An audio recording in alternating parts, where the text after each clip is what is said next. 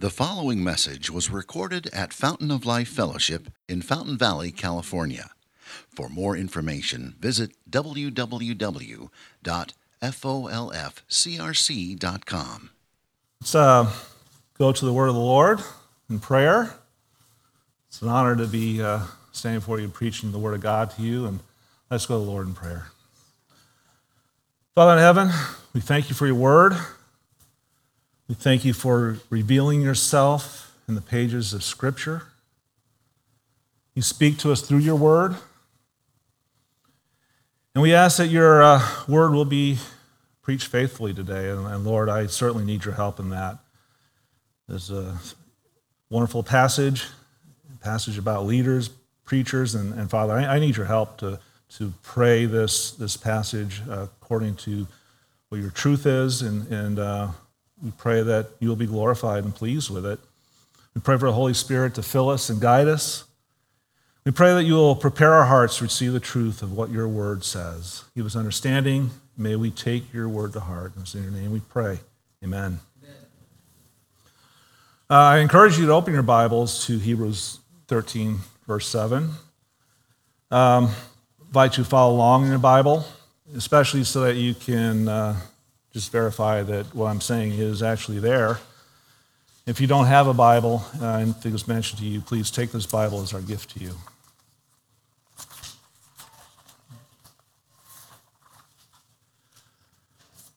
Leadership in a church is very important.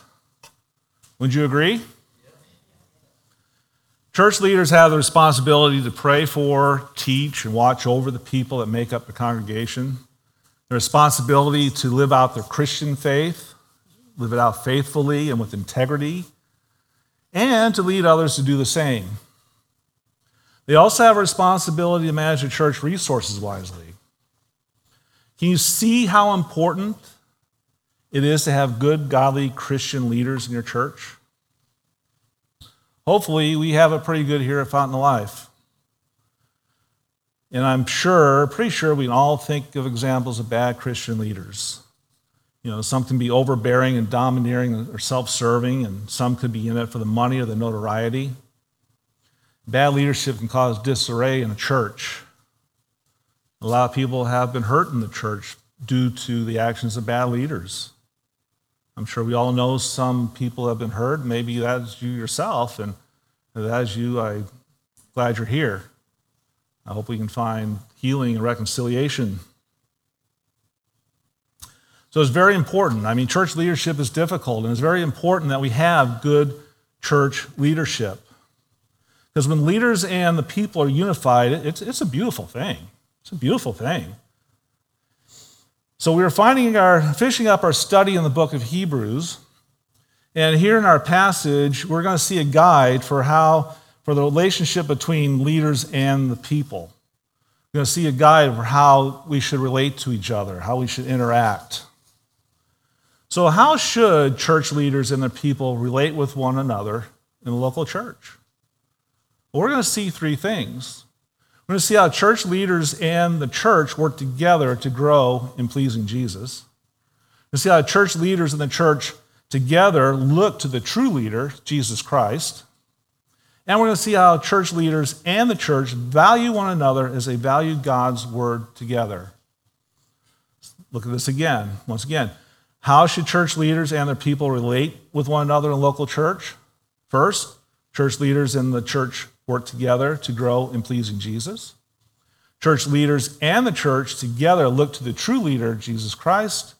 And third, church leaders and the church value one another as they value God's word. So here's our first point. Church leaders and the church work together to grow in pleasing Jesus. So we need to work together to do what it says in verse 21. Let's take a look.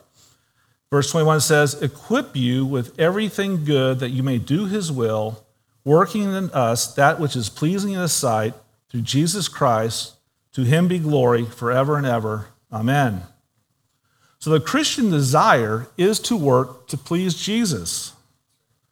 And the phrase, equip you with everything good, it conveys the idea of bringing someone into the proper condition. It means to bring someone to a state of full maturity. So Christians, therefore, are on a path which will, by God's grace, mature them in order to do his will. And one of the ways for the church and the leaders to work together to grow in glorifying God or pleasing God is, as verse 17 points out, obey your leaders and submit to them. Now, obey your leaders. What does this mean? Does this mean that leaders can demand that you wash their car and pull weeds from the yard? No, of course not. That's silly. That would be a sign of a bad leader. Would you agree? Yeah, but we want to obey and submit appropriately. So leaders in this instance, in our passage, it actually means guide. So imagine going to a place of interest, and you have a tour guide. And a good tour guide, a good guide, they would study and get to know this place of interest. So a good guide will show you the best things to see. They'll tell you the history of the place or the event. They will point out things or show you things that you may not have noticed if you look at it on your own or went there by yourself. And good leaders in the church are similar. They explore and study the Word of God. They teach us and explain to us the Word of God. But unlike tour guides, leaders in the church are also to be an example of the Christian faith and of Christian life. See, the Word of God encourages us to imitate our spiritual leaders. Take a look at Hebrews 13:7. A little bit earlier in our passage, it says, remember your leaders, those who spoke to you the Word of God. Consider the outcome of their way of life and imitate their faith. See, ultimately, leaders and the people are to imitate the faith of their spiritual leaders. For instance, the Apostle Paul encourages his leaders or his readers to imitate him. In 2 Thessalonians 3:7, he says, "For you yourselves know how you ought to imitate us." And then Paul goes on to show and tell us how he behaved and how he lived amongst them. And he follows it up in 2 Thessalonians 3:9. He says he did all this to give you in ourselves an example to imitate. So leaders are to be example in the Christian faith so that we can also grow in the faith. Leaders will go before the congregation in prayer and into the Word of God and into the Christian life. So to obey your leaders means to obey your leaders' teaching regarding the Word of God. But what does it mean to submit to them? Submitting to your leaders simply means that, maybe not simply, but it means that you're going to accept their teaching. So our attitude should be that our leaders have taught me that the Bible is the Word of God. They have explained the Word of God to me. I've accepted it, and thus I will live out my life according to the Word of God. And so why should we submit to them? Verse 17 continues, for they, meaning the leaders are keeping watch over your souls. And this is why you submit to your church leaders. They're keeping watch over your souls. Throughout the entire letter, our author was keeping watch over the souls of his readers. Now remember who the author's audience is. These are marginalized Jewish Christians suffering persecution for their faith in Christ Jesus. They were being ostracized, shunned from society. They were thrown in prison. The audience was certainly familiar with the Old Testament and the Jewish religion and rituals. And considering the suffering and the persecution, the desire to turn back to Judaism and away from Jesus must have been strong. The desire to turn back to the Levitical priesthood and a system of sacrifices was probably looking pretty good to them. After all, the temple was still there. The priests were still doing their thing. And turning back appeared to be a way to relieve the suffering and the persecution that they were experiencing. But our author, using Scripture, using the Word of God, while watching over their souls, informs them that that system is obsolete. It's been fulfilled. It's been replaced with something better. The old system was just a shadow of what's to come. But the new system is something glorious. It's something eternal. The new system or covenant was centered around Christ Jesus. And he taught them that Christ Jesus is superior to any angel or priest, superior to Moses, superior to the tabernacle, superior to the Levitical priesthood and the sacrificial system. Jesus fulfills it all. He is the real thing. He is both the substance and the shadow. And little did they know that in a few short years, 70 AD to be exact, the temple and all their traditions and sacrifices would be destroyed. They would have turned back to nothing. And that's what's sad when people turn from faith in Jesus. They turn away to nothing. So a leader is called to keep watch over the souls of the people. The Bible says they are called to shepherd the people of God. Leaders shepherd from God's word. Let's take a look at 1 Peter 5, starting in verse 1. So I exhort the elders among you, as a fellow elder, and this is Peter speaking, and a witness, as a fellow elder, and a witness of the suffering of Christ, as well as a partaker in the glory that is going to be revealed, shepherd the flock of God that is among you, exercising oversight, not under compulsion, but willingly, as God would have you, not for shameful gain, but eagerly, not domineering over those in your charge, but being examples to the flock, not domineering over those in your charge, but being examples to the flock. Probably could have saved a lot of time and just read this and said what I've already said. But this is what good leaders want to do. They want to watch over the church and leading them to the Word of God. The major way leaders shepherd is by preaching the Word of God. 2 Timothy 4:2 points out, exhorts shepherds and preachers, preach the Word. Be ready in season and out of season. Reprove, rebuke, and exhort with complete patience and understanding, or complete patience and teaching. Now, unfortunately, too many preachers fail to do this. I had the opportunity of hearing a sermon by a man named H.B. Charles, and he taught a message called the Message of the Cross. In this message, he told of a church that had a sign outside that said, "We preach Christ crucified." And over the years, the vine would grow up over this wall and eventually covered up the last word of that sign. And the sign simply said, "We preach Christ." Then over the years, unbeknownst to the congregation, the vine continued to grow, and it covered up the second to last word of that sign, and the sign simply said, "We preach." Now, Mr. Charles calls that a sad parable of the contemporary church.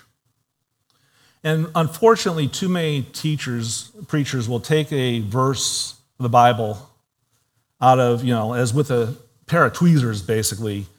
And instead of preaching God's word, they use that verse to launch into their pet peeves. They'll claim to give a talk that actually matters to the listeners' lives. And I hope this talk matters to your lives. But some won't even call their speech a sermon because that's too churchy. But the discerning listener will ask, what did that verse have to do with the wonderful talk I just heard? The discerning listener will also ask, where was the part about Christ being crucified? Where was the gospel of Jesus Christ? It's so important to teach the Word of God. It's so important to preach the gospel. Now, do leaders do this perfectly? No, of course not. They're not infallible. We're not infallible. No one is. But we rely on the grace of God. Good, solid Bible teachers can have different views on various texts, and that's why we encourage you to open a Bible while you're listening to a sermon. You need to follow along. Don't just take the preacher's word for it. Make sure the Bible actually says what the preacher is preaching. By God's grace, it'll happen today. And ask questions. We love questions. As iron sharpens iron, we can grow together in the Word of God and in our Christian walk. We do this by discussing and chewing on God's Word. Because leaders are called to watch over the souls of the congregation by preaching the Word of God. And leaders watch over their souls, as verse 17 continues, as those who will have to give an account. Now, this is a sobering collection of words. As James 3:1 says, "Not many of you should become teachers, my brothers, for you know that we who teach will be judged with greater strictness." I mean, the preacher, the teacher will have to stand before God and explain, what did you do with the people I gave you to lead?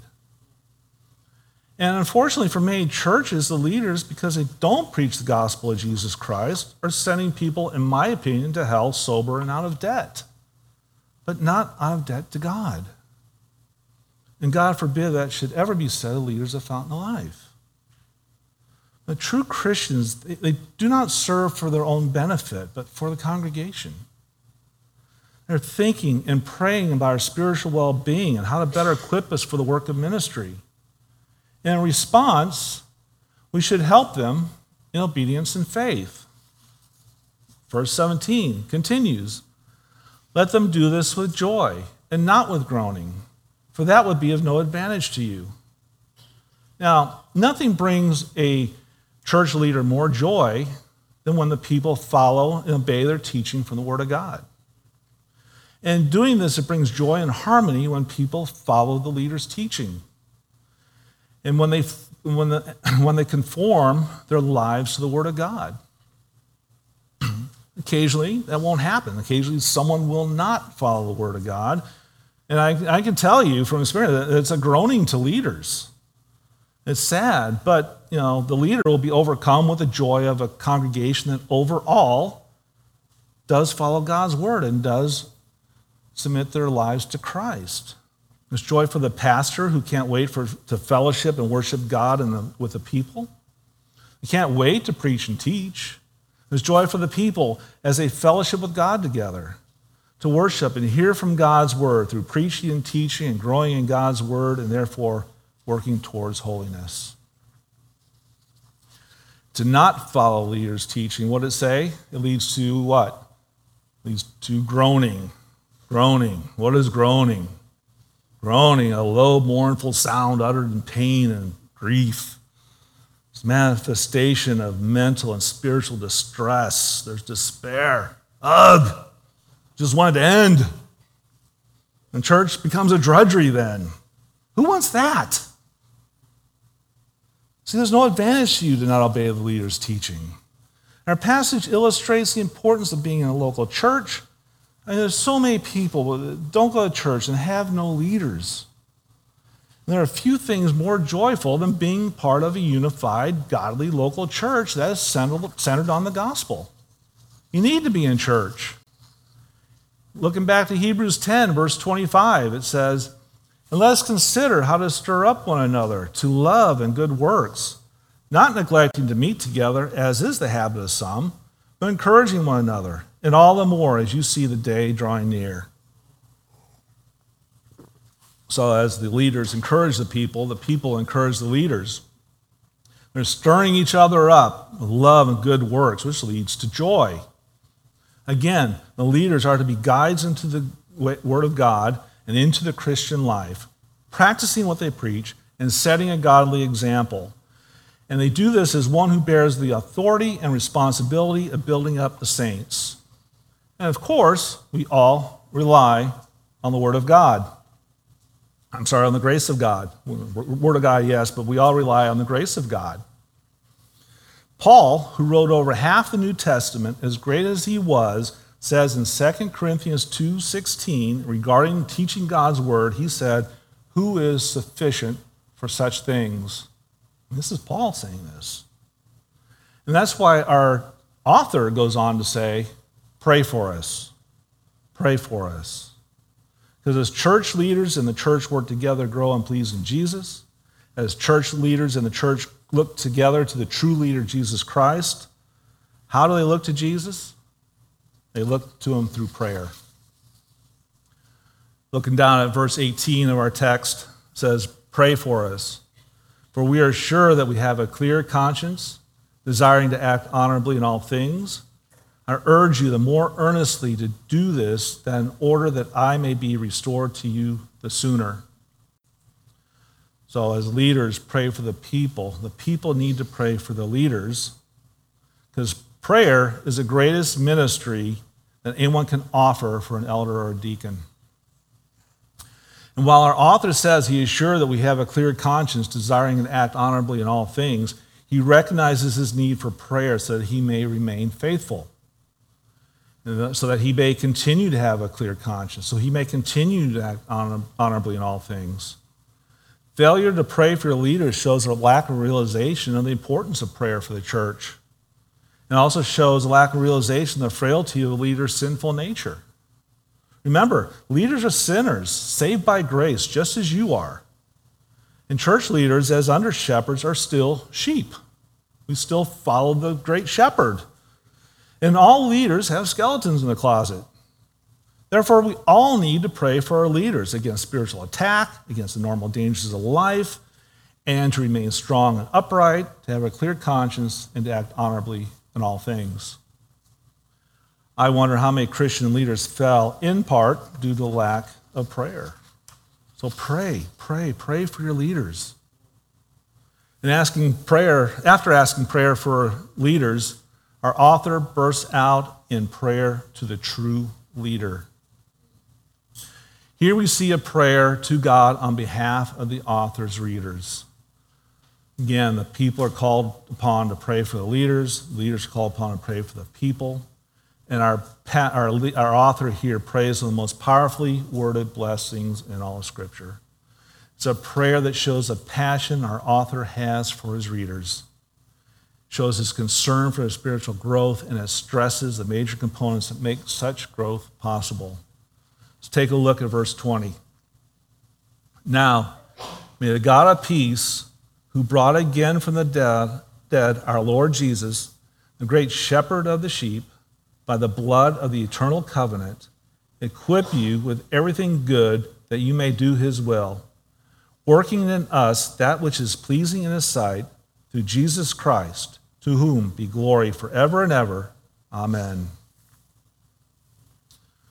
Again, purpose of our author to write this letter was to exhort the people to stand firm in their faith in Jesus and to live in a manner pleasing to the Lord. After exhorting his audience, he knows that the people, as well as himself, cannot live in a manner pleasing to God on their own. He appeals to God knowing that we need God. We need God to equip us with everything good to do his will.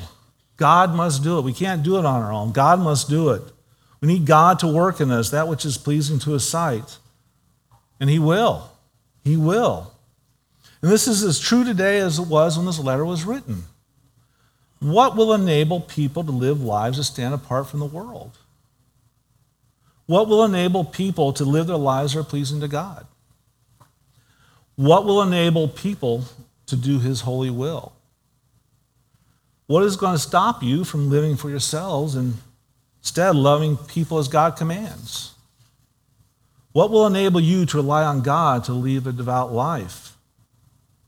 What will enable you to be holy? Will human effort alone do these things or enable these things? I think we know the answer to that question. No, God has to work in us. God has to work in us, and the good news is he will. He will.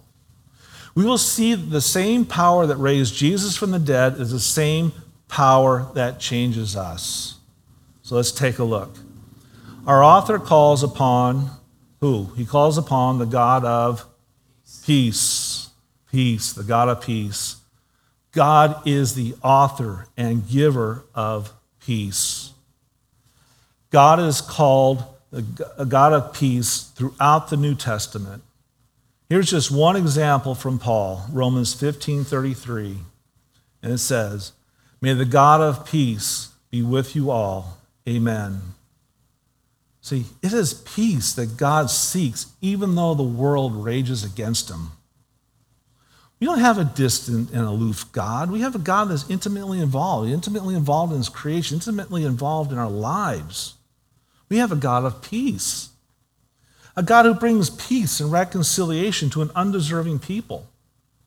And our author is praying for peace for a people in the midst of turmoil. And how does God bring peace? He brings it through the reconciliation that comes through Jesus Christ in his death and his resurrection. God brings peace through the blood of his only Son, Jesus. So you see how leaders and people look to each other. They pray for each other. And then verse 20, it says, "Now may the God of peace, who brought again from the dead our Lord Jesus, the great shepherd of the sheep, it is through faith in Jesus that we can find true peace." And here we find Jesus is called the great shepherd of the sheep. Jesus is commonly referred to as a shepherd, and that's why I call him the true leader. He is our true leader. He's our shepherd. He leads us. He guides us. This is a shepherd. Shepherd is someone who tends and herds and feeds and guards a flock of sheep and guides them. But Jesus takes being a shepherd a step further. We look at John 10:11. It says, "I am the good shepherd." This is Jesus speaking. "I am the good shepherd. The good shepherd lays down his life for the sheep." Jesus, as you know, laid down his life for the sheep. And who are the sheep? Well, sheep are those who repent of their sins and trust in Christ. And knowing we have a shepherd, a good shepherd, that brings us peace. And how does God bring peace? By the blood of the eternal covenant. So what is the eternal covenant? Well, I believe the eternal covenant is in reference to the new covenant. The main concern of Hebrews was to contrast the old covenant with the new covenant. So our author proclaims the superiority of the new covenant to the old. So the old covenant is obsolete, it has come to an end. The new covenant is eternal, it goes on, it never ends. 7 times in the Old Testament, the new covenant is called the eternal covenant. And given our author's efforts to show how the new covenant has fulfilled and replaced the old covenant, it would be strange to think that eternal covenant will refer to anything else than the new covenant. We also see here the promise of the blood of the new covenant. And this, of course, is whose blood? It's the blood of Jesus. Hebrews 9:10 says that Jesus entered once for all into the holy place by his own blood, thus securing eternal redemption. Therefore, is the blood of Jesus, which is the blood of the new covenant, which established eternal redemption. Jesus paid for our sins, and that payment is eternally effective. So is Jesus, the one who is a radiance of the glory of God and the exact imprint of his nature, one who upholds the universe by the word of his power, the great shepherd of the sheep, came as a man and lived a life fully pleasing to God the Father.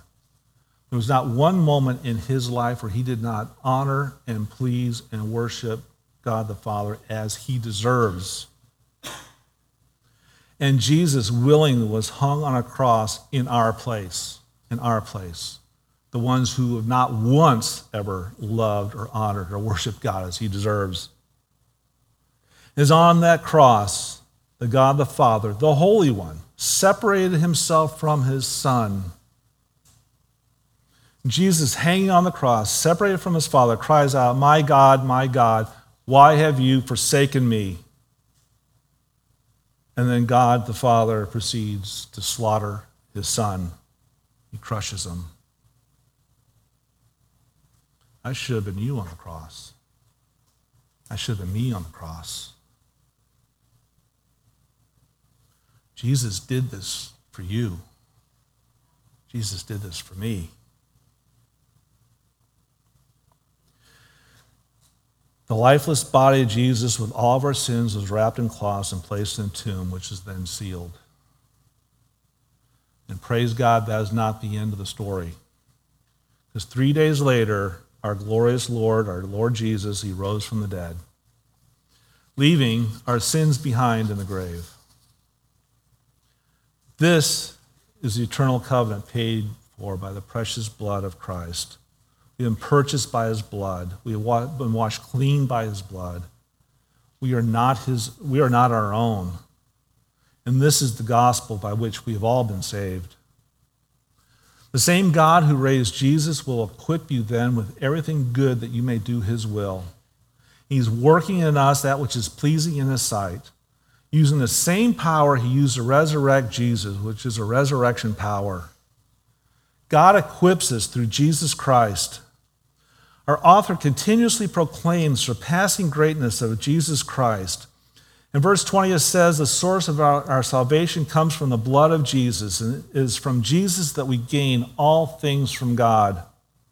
We gain the righteousness of Christ. Our author prays that Christians will be empowered to do his will through Jesus, our great shepherd, whom is also called the great high priest in Hebrews 4:14. And it's Jesus who's able to save to the utmost those who draw near to God through him, since as a great high priest, he always lived to make intercession for them. To Jesus be glory forever and ever. Amen. We love to praise him here at Fountain of Life. So how should leaders and the people relate to one another within the local church? Well, first we've seen that they work together to grow in pleasing Jesus. Second, we've seen that in prayer, they look to the true leader, Jesus Christ. So they work together to grow in pleasing Jesus. In prayer, they look to the true leader, Jesus Christ. And our third point is church leaders and the church value one another as they value God's word together. Now we reach the final greetings of the book of Hebrews. Hebrews 13:22 says, I appeal to you, brothers, bear with my word of exhortation, for I have written to you briefly. Now at first one may chuckle when the author says he's written to you briefly, but in actuality, this letter, which reads like a sermon, can be read within an hour. And it was brief because there are places in this letter where he said, I have many more things to tell you, I just don't have time. So the important part to see here is his appeal for them to bear with his word of exhortation. Our author wants them and us to take to heart what he has written. Our author has written incredible things. And throughout his letter, he explains the Old Testament scriptures predicted the coming of Jesus. He showed how the new covenant offered by Christ is always God's plan for redemption and salvation.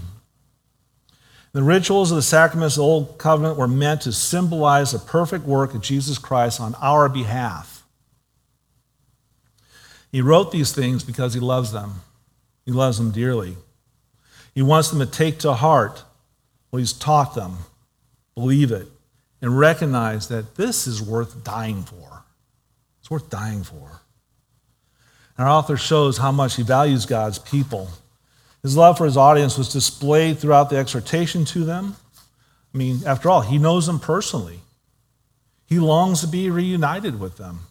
We don't know why they're apart, but they are, and he longs to be reunited with them. Our author shows his love by watching over their souls, by teaching them God's word and pleading with them to stay steadfast in faith in Christ Jesus. He says, cling to Jesus. Do not turn away. Listen, learn, and obey God's word. And he shows his love by praying for them. Secondly, he lets them know that others are praying for them as well and sending them their greetings. He's valuing God's people means that we ought to care and minister to other Christians. Hebrews 13:23 says, you should know that our brother Timothy has been released. Timothy's in prison. He's been released. With whom I shall see you if he comes soon. Greet all your leaders and all the saints. Those who come from Italy send you greetings. Now the point is that Christians need to care for each other. Whether we're together or apart, we need to care. We need to pray. Here we see Timothy, who's more than likely Paul's aide. He's going to meet up with our author. And our author lets them know, hey, we're coming to see you. We can't wait. And the people from Italy, you know them. You know who I'm talking about. They're thinking of you. They're praying for you. Church leaders in the church value one another, value God's word together while relying on grace. And what is grace? Grace is unmerited favor towards the undeserving. It's an ongoing benevolent act of God working in us. And we are partakers of grace together. His grace enables church leaders and the church to grow together in pleasing Jesus. His grace allows church leaders and the church together to look to the true leader, Jesus Christ. And His grace enables church leaders and the church to value one another as they value God's word together. And may Fountain of Life grow in following this model. May we work together to grow in pleasing Jesus for His glory. May we look to Him together as our great shepherd to hold one another up in prayer. May we value one another as we value God's word together, that Jesus may be glorified. Grace be with you all. Let's pray. Father, we thank you for this incredible book. We pray that we may take to heart the words written in your word. We thank you for the wonderful work of our great high priest, our great shepherd who laid down his life for the sheep. We ask that you continue to equip us to do your work, do your will, working in us that which is pleasing in your sight. We pray that we'll continue to pray for each other, growing in love for you, for your word, and for each other, that Jesus may be glorified. Amen. Thank you for listening, and we invite you to visit us Sunday mornings here at Fountain of Life Fellowship. For more information, visit www.folfcrc.com.